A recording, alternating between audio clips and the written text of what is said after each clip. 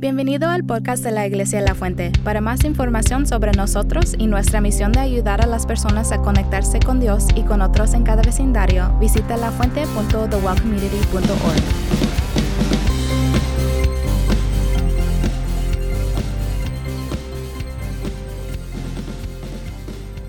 Vecino, Dios va a cambiar tu vida en esta mañana. Dile, vecino, Dios va a cambiar tu vida en esta mañana. Neighbor, God's going to change your life this morning.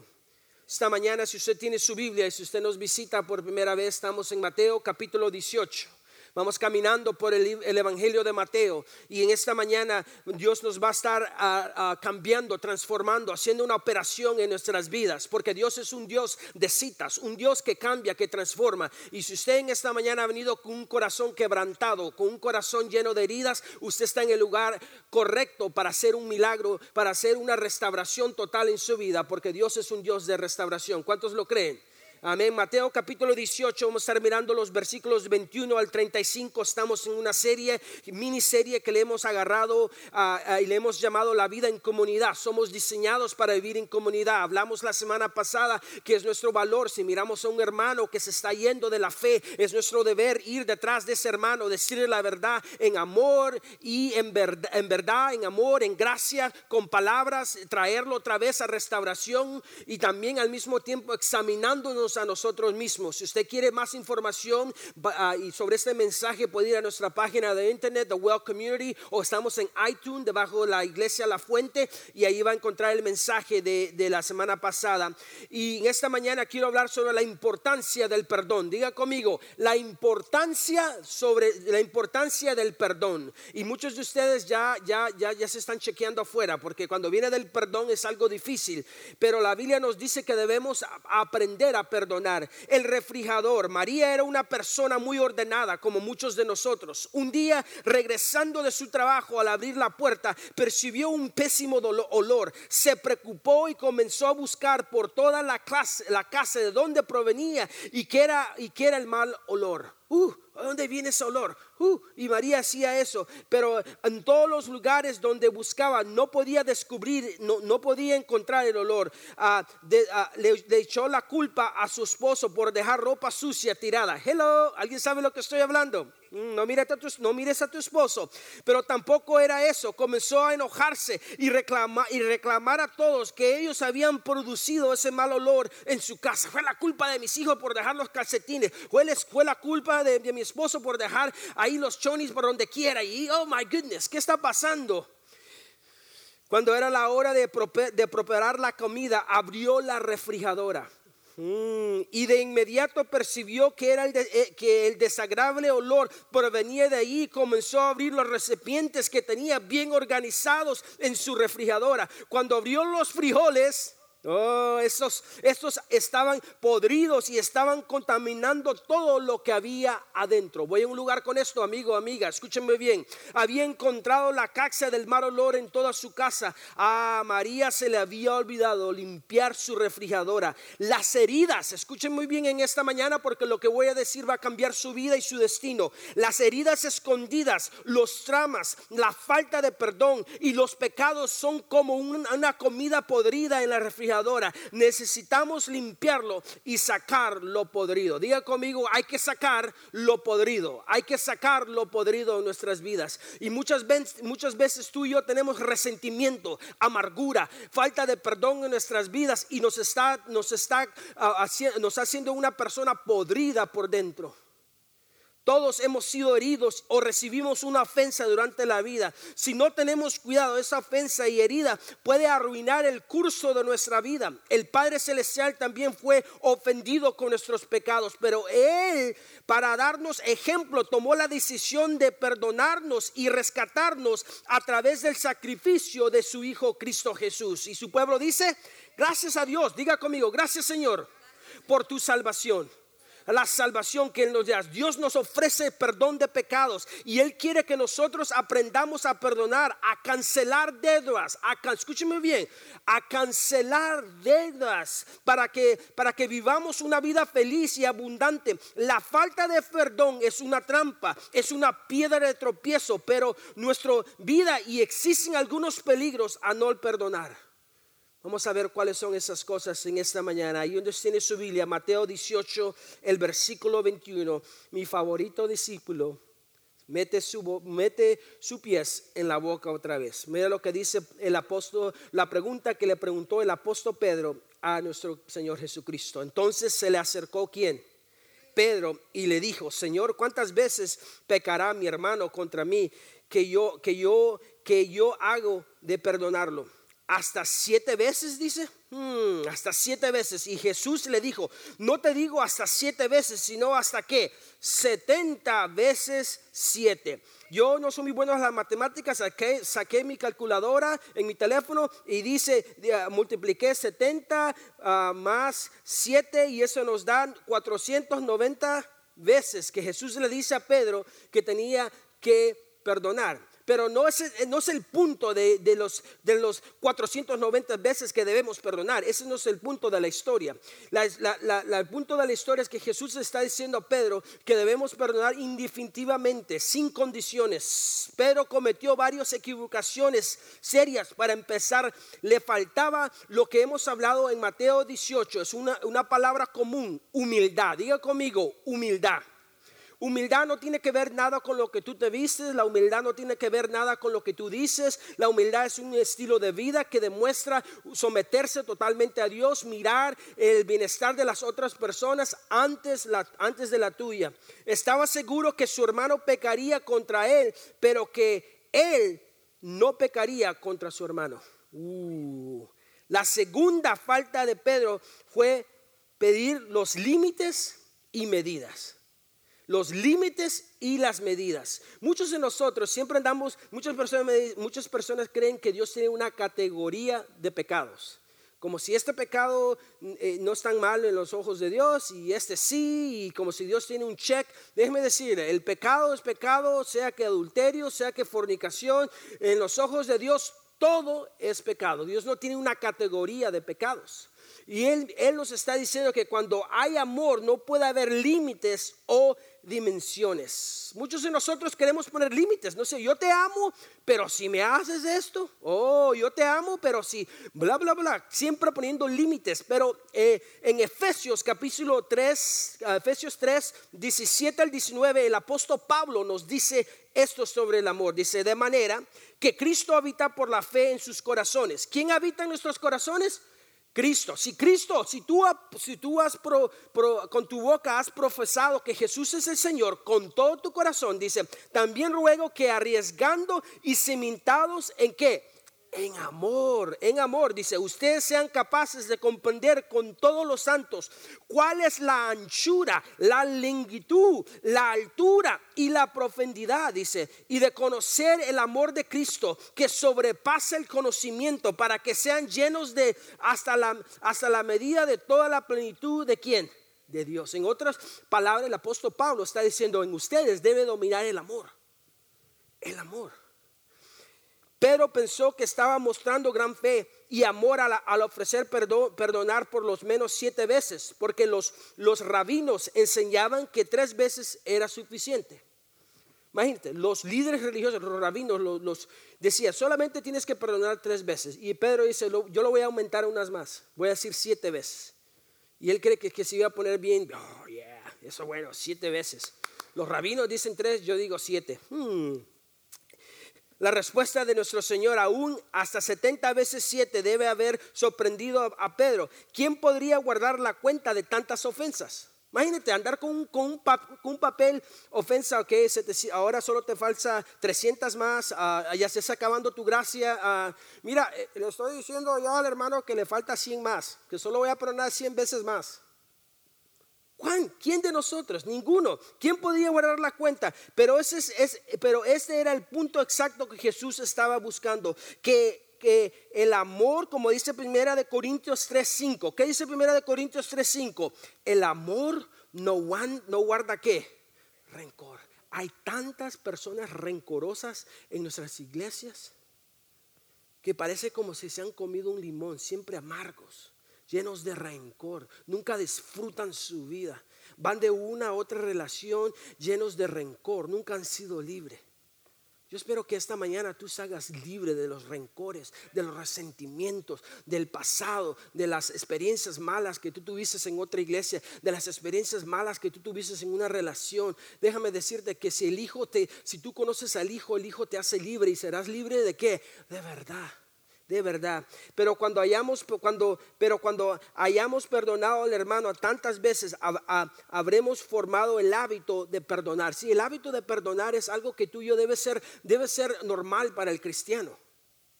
Es algo que sale naturalmente, es algo que sale porque Cristo vive en mi corazón. Pero Jesús no estaba aconsejando el perdón y el descuidado y superficial.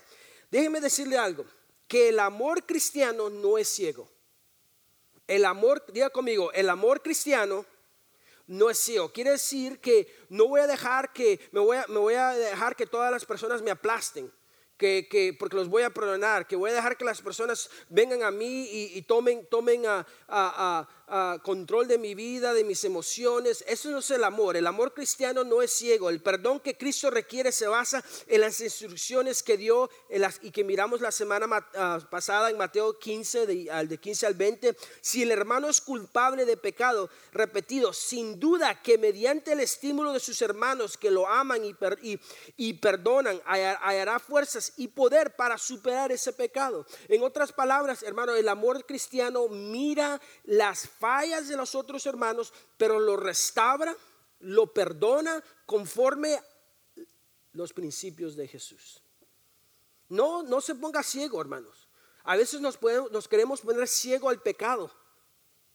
Y hay que hablar el pecado, hay que hablar la verdad con amor y con gracia. Y la verdad duele. ¿Cuántos saben que la verdad duele? La verdad duele, pero la verdad es necesario para sernos saludables.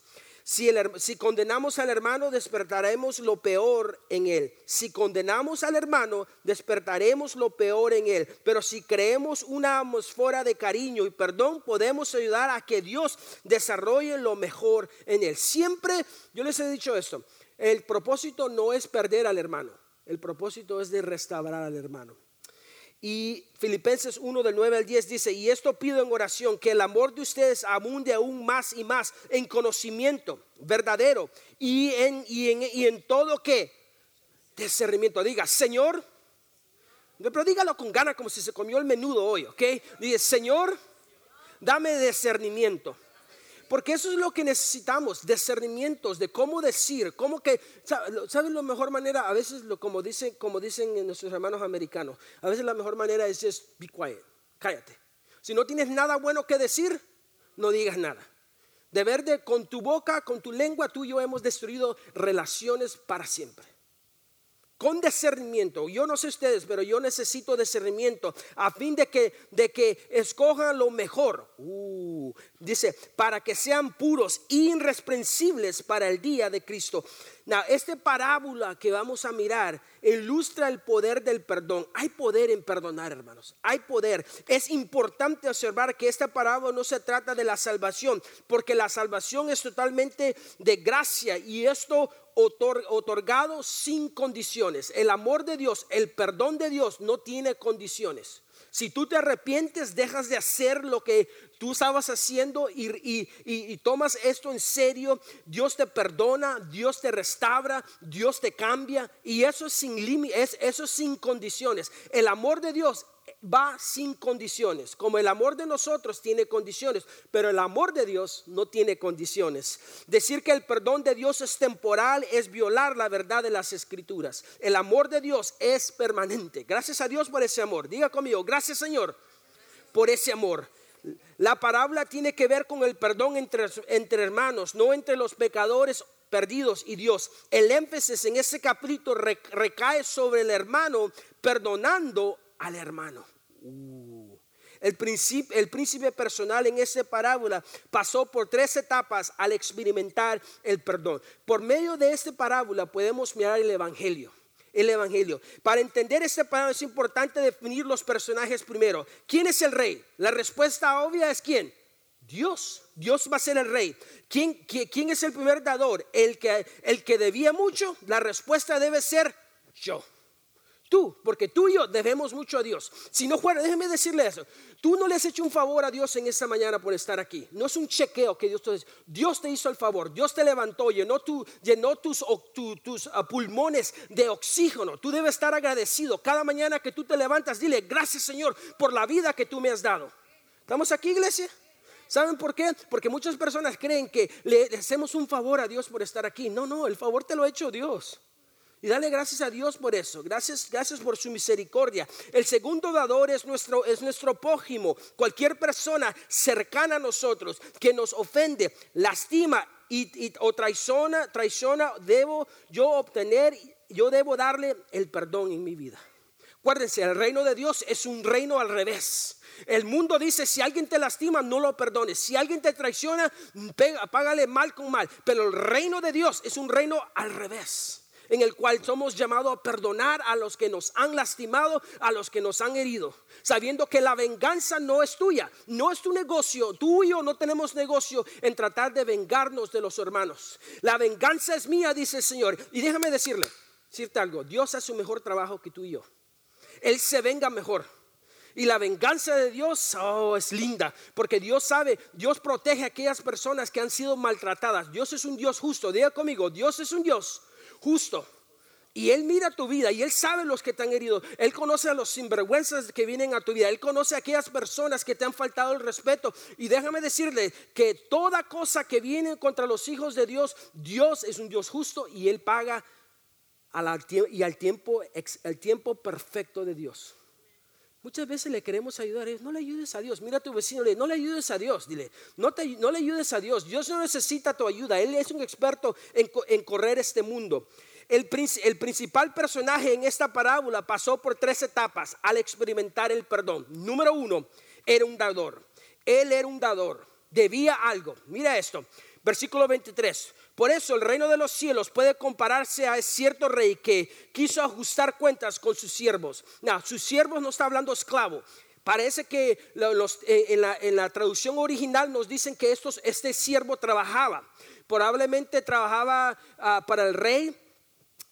Un negocio que tenía el rey. ¿Qué? Dice el versículo 24: al comenzar a ajustarles, le fue prestado uno que le debía 10,000 talentos, aproximadamente como unas 200 toneladas de plata.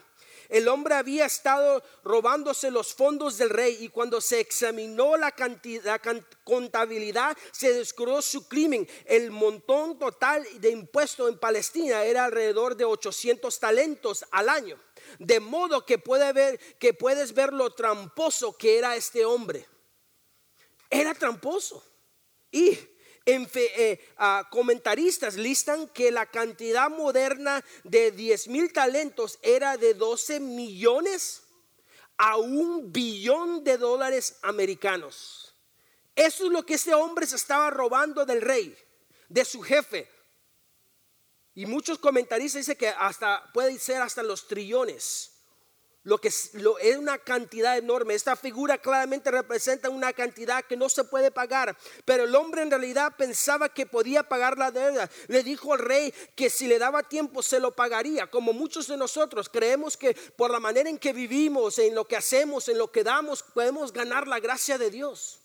No te puedes ganar la gracia de Dios. Escúcheme bien. Aquí hallamos 2 pecados: orgullo. En este hombre había un orgullo porque creía que podía pagar su deuda, y falta de arrepentimiento sincero. Muchos de nosotros nos hacen falta esas 2 cosas. Tenemos esas 2 cosas en nuestras vidas: un orgullo y una falta de arrepentimiento. ¿Por qué sé que muchos de nosotros batallamos con eso? Porque en mi vida son 2 cosas que muchas de las personas yo he mirado en mi ministerio que batallan: ese orgullo y esa falta de arrepentimiento. Porque ¿saben por qué? Porque no hay frutos.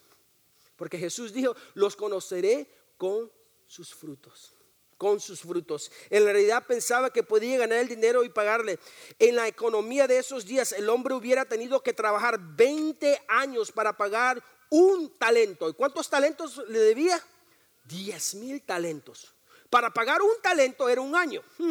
Su caso no tenía esperanza, excepto por una cosa. como tú y yo. Nuestra vida, vamos al rumbo al infierno, vamos al rumbo por el pecado. Pero hay alguien, dice que el rey era un hombre compasivo. Asumió la pérdida y perdonó al sirviente. Esto quiere decir que el hombre quedaba libre y ni él ni su familia serían echados en la cárcel de los deudores. El siervo no merecía este perdón. Fue puramente un acto de amor y de misericordia de parte del rey.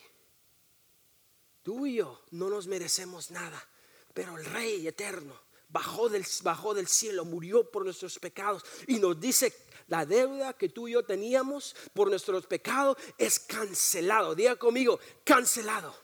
Cancelado. No, tú y yo no le debemos nada a Dios por el sacrificio de Jesús. Pero también este hombre era un acreedor. También era un acreedor. Mira el versículo 28.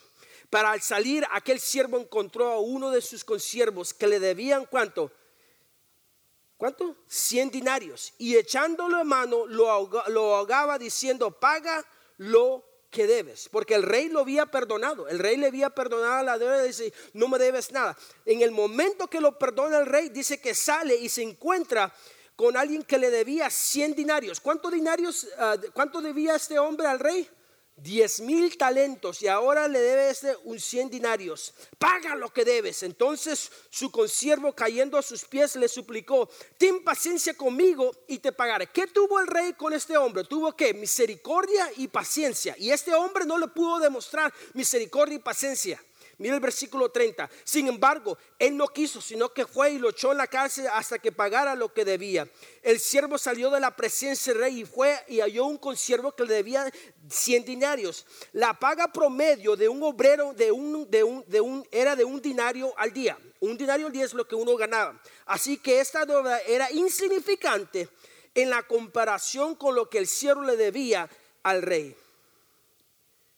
No tenía sentido. Él había sido perdonado. En lugar de compartir con su amigo la alegría de su propia liberación, el siervo maltrató a su amigo y exigió que le pagara la deuda. Aquel deudor usó el mismo método que había usado el otro. Ten paciencia conmigo y yo te pagaré, le dice. Y ten paciencia, lo mismo que él le pidió al rey, este hombre usó con él. Pero el siervo injusto no quería conceder al otro lo que él quería que otros le concedieran. Quiero que me canceles la deuda, pero yo no estoy dispuesto a cancelar la deuda de este hombre que me debe. Tal vez tenía el derecho legal. Sí tenía el derecho legal de meter al hombre en la cárcel, pero no tenía el derecho moral para hacerlo. Él mismo había sido perdonado. No debía perdonar él a su consiervo, y él y su familia habían sido liberados de la vergüenza y el sufrimiento de la cárcel. ¿No debía hacer lo mismo con su amigo? Claro que sí. Escúcheme bien. Cuando la relación entre Dios cuando yo tengo una relación con Dios, esa se llama la relación vertical, ¿correcto? Yo tengo una relación, oro, leo mi Biblia, pero la Biblia también nos habla de un amor horizontal. Quiere decir que yo confieso con mi boca que Jesús es mi Señor y con mi vida lo demuestro. Esa relación vertical afecta mi relación horizontal. Muchos de nosotros queremos la relación vertical. Te amo, Dios. Sí, Señor, estoy en tu presencia. Vertical. Pero cuando viene un hermano y nos cae gordo, hello, forget it. Pero le quiero ponchar las llantas a mi hermano porque me cae mal. Alabado sea el nombre de Jesús. Mándalo al infierno, Señor. Una relación vertical con Dios que fluye de una relación de amor, de compasión, debe afectar mi relación horizontal. Entonces yo no puedo tener una relación vertical con Dios y tener una relación horrible vertical horizontal con las personas que están alrededor de mí. ¿Usted conoce personas supuestamente espirituales que tienen una relación pero son horribles a las relaciones? No los quede mirando, pero usted conoce a esas personas, amén. Ellos son los número uno en el estudio, saben toda la Biblia, te lo pueden decir, pero de sus labios solo salen veneno. Sus relaciones son horribles, por todo lugar son como el tornado. ¿Cómo se puede llamar una persona cristiana si está destruyendo las relaciones horizontales? Vertical afecta mis relaciones horizontales. este hombre no entendía eso, se le había olvidado. Qué difícil se nos hace el amor horizontal. Vertical está bien, pero horizontal. Número 3, porque esa falta de perdón, este hombre llegó a ser un prisionero. Un prisionero, mira lo que dice. Así que cuando sus consiervos vieron lo que había pasado, se entristecieron mucho y fueron y contaron a su señor todo lo que había sucedido. Le contaron al rey: mira, aquel que perdonaste, mira lo que hizo, lo metió en la cárcel, no lo perdonó. Mira el versículo 32. Entonces, llamando al siervo, su señor le dijo: siervo malvado, te perdoné todo aquello, deuda, porque me suplicaste. ¿No deberías tú también haberte compadecido de tu siervo, así como yo me compadecí de ti? ¿Quién lo perdonó, iglesia? El rey, su amo, aquel que él trabajaba, lo había perdonado. Mira el versículo 34. Y enfureciéndose, su señor lo entregó a los verdugos. Hasta que pagara todo lo que debía. Se llamaba verdugo a la persona encargada de ejecutar una sentencia de muerte o de aplicar una pena que implica un castigo físico. El verdugo era quien accionaba la gallitina o aquel que desconectaba las mecanismos de esa máquina. Pero a esos hombres se los entregó. Y mira el versículo 35. Así también mi Padre Celestial hará con ustedes si no perdonan los corazones de corazón cada uno a su hermano. Verticalmente tiene que afectar mis relaciones horizontalmente. El rey originalmente lo libró de la cárcel, pero el siervo se encarceló a sí mismo. El siervo ejercitó la justicia y echó a su amigo en la cárcel. De modo ¿qué quieres vivir por la justicia?, le preguntó el rey. Entonces tendrás justicia. Mete al siervo malvado a la cárcel y atormentarlo. Lo haré lo mismo que él hizo al otro. Déjeme decir algo muy importante en esta mañana. Y escúcheme bien, yo sé que estoy feo, pero escúcheme bien en esta mañana. Aquí está, lo que lo voy a decir va a cambiar su vida. La peor prisión del mundo es la prisión del corazón que no perdona. Lo voy a decir otra vez para que me pongas en Twitter, Instagram, Facebook. Aquí está, la peor prisión del mundo es la prisión del corazón que no perdona. Si rehusamos perdonar a otros, entonces todo lo que estamos haciendo es encarcelarnos a nosotros mismos y causar nuestro propio tormento. Esa persona que te hirió, esa persona que te traicionó, esa persona sigue con su vida, se casó, sigue viviendo su vida. Tú miras en Facebook fotos de él o ella en Disneylandia, ahí con Mickey Mouse, y tú, ¿cómo lo odio? Y él ahí riéndose con una sonrisa de Chuck E. Cheese, amén. Y tú, ¿cómo lo odio? Y miras fotos y está en Hawái. Y tú ahí en tu cuarto llorando, qué hombre más malvado. Él sigue con tu vida, pero tú estás en la cárcel. ¿Cuántos prisioneros hay aquí en esta mañana? Que viven enojados con sus padres, que viven enojados con las cosas que las personas le han hecho. Algunas de las personas más infelices que he conocido en mi vida son a personas que no quieren perdonar a otros. Viven solo para inventar maneras de castigar a la persona que les ha ofendido, y esa persona sigue viviendo su vida, pero todo lo que hacen es nada más que castigarse a ellos mismos. Hermano, amigo, escúcheme bien, con todo corazón, deja de castigarte a ti mismo. Deja de castigarte, te estás poniendo más anciana, te estás poniendo más enferma. La mayoría de las enfermedades que tú y yo tenemos es por falta de perdón. Falta de perdón, úlceras, enfermedades físicas, la rabia que hay dentro de nosotros, la falta de perdón, los dolores de cabeza vienen por eso una película que tú sigues poniendo en tu mente una y otra vez. Pero pastor, tú no sabes lo que esa persona me hizo. Sí, yo no sé lo que esa persona te hizo a ti, pero Dios sí lo sabe. Y Él quiere que tú le entregues a esa persona que te lastimó.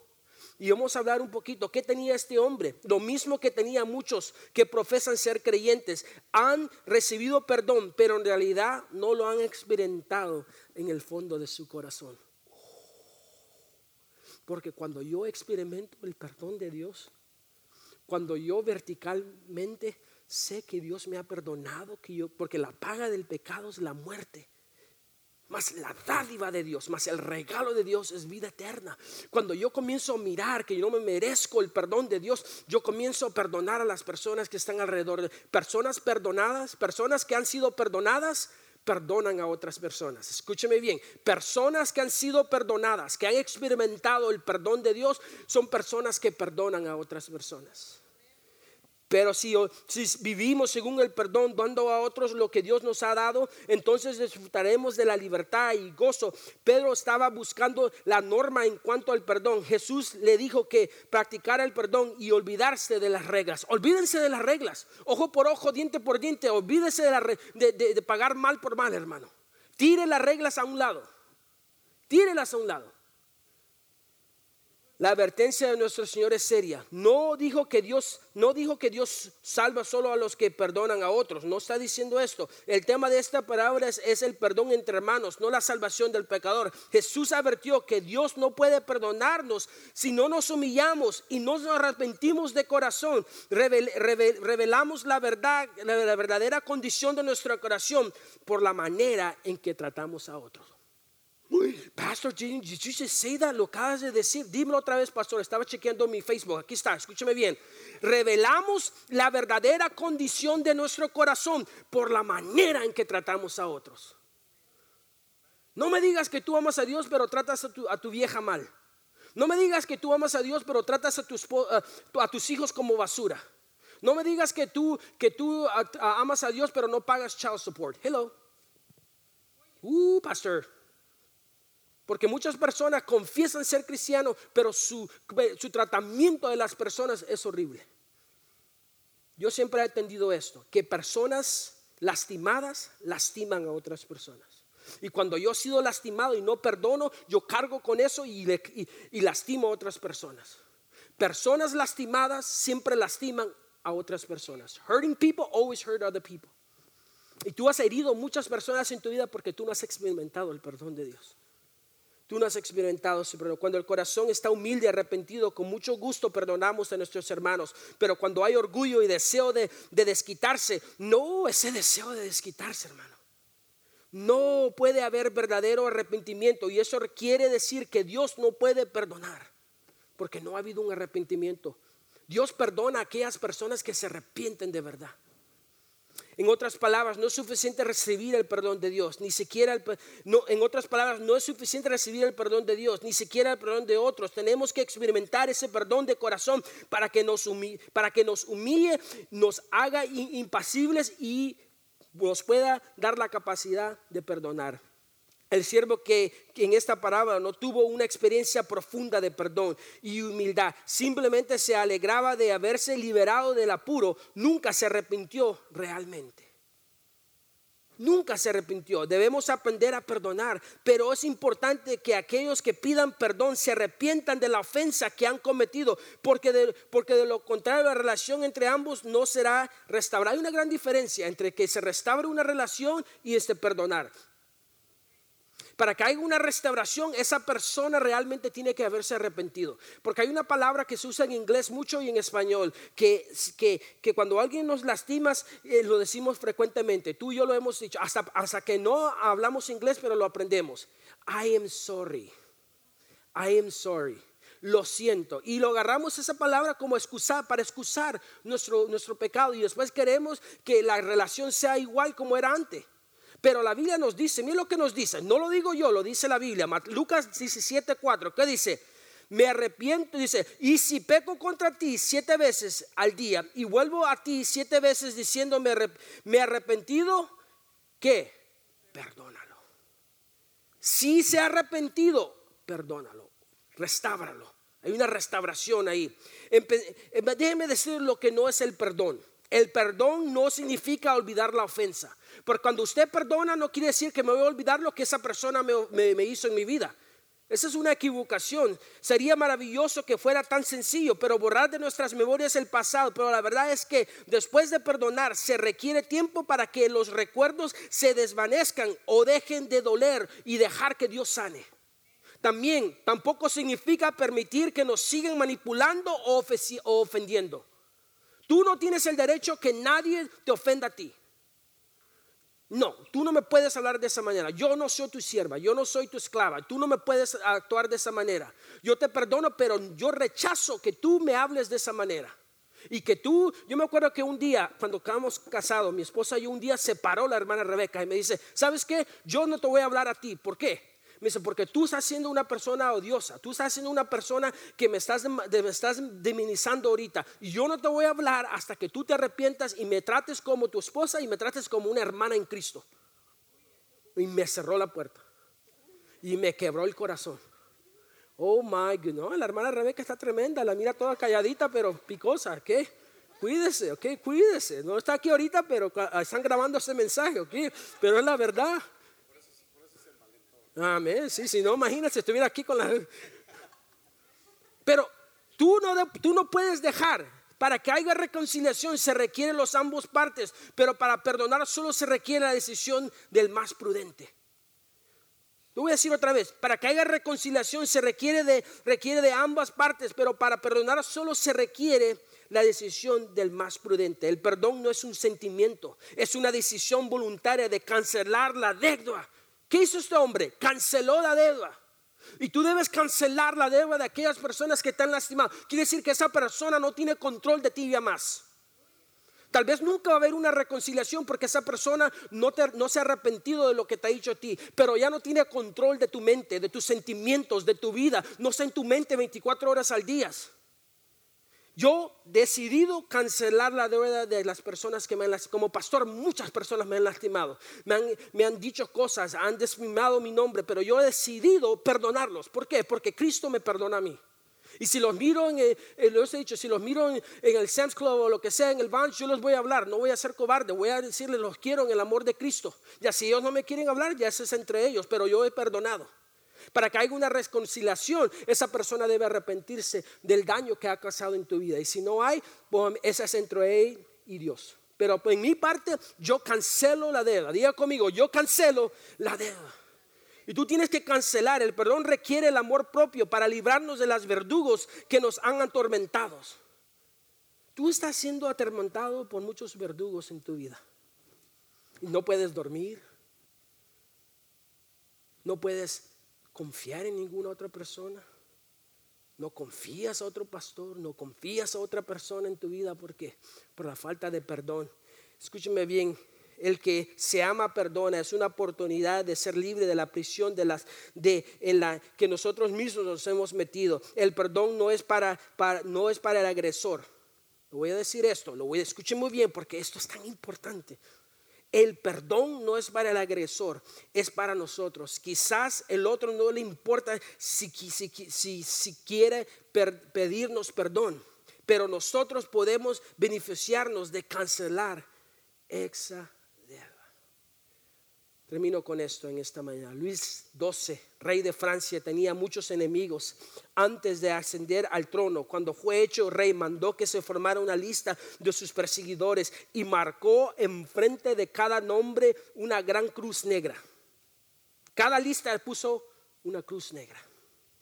Cuando se supo esto, huyeron sus enemigos porque creyeron que ellos eran una señal de que deseaba castigarlos. Pero el rey, sabiendo sus temores, mandó que los llamaran, asegurándoles el perdón, y dijo que tenían puesto una cruz junto a cada nombre para acordarse de la cruz de Cristo y esforzarse en seguir el ejemplo de aquel que oró por sus asesinos, exclamando: los padres, perdónalos porque no saben lo que hacen. Dios pone la cruz a un lado y sobre los pecados de los creyentes arrepentidos y los perdonas. Tal vez en esta mañana tú tienes que hacer una lista de las personas que te han lastimado y poner una cruz y decir: perdonado. Mi padre que nos dejó cuando yo tenía como unos 9 años, yo puse una cruz, y este año voy para Costa Rica. 33 años sin ver a mi padre. Tengo que mirarlo. Él vive en Costa Rica. Y pedir perdón. Aunque no es mi culpa que él nos dejó. Pero voy a poner una cruz sobre su nombre. Tiene 73 años de edad. Antes que se vaya, tengo que poner una cruz sobre esta relación. Aunque no se merece. Aunque tú persona que te lastimó no se merece, tienes que ponerle una cruz, porque tú has sido perdonado. Por eso la Biblia nos dice en Efesios 4:32, dice, sean más bien amables unos a otros, misericordiosos, perdonándose que unos a otros, así como también Dios los perdonó en Cristo. Colosenses 3:13, soportándose unos a otros y perdonándose unos a otros. Si alguien tiene queja contra otro, como Cristo los perdonó, así también que hagan ustedes. Hermano, amigo, haz esa lista y ponlo en la cruz de Cristo y di, perdonado, porque yo rechazo vivir en una cárcel del resentimiento, de la amargura. Yo soy libre porque el Hijo me ha hecho libre. Oremos. Gracias, Señor. Gracias por unirse al podcast de la Iglesia La Fuente. Visítanos en lafuente.thewellcommunity.org para obtener más información sobre nosotros, formas de conexión, tiempo de servicio y localización.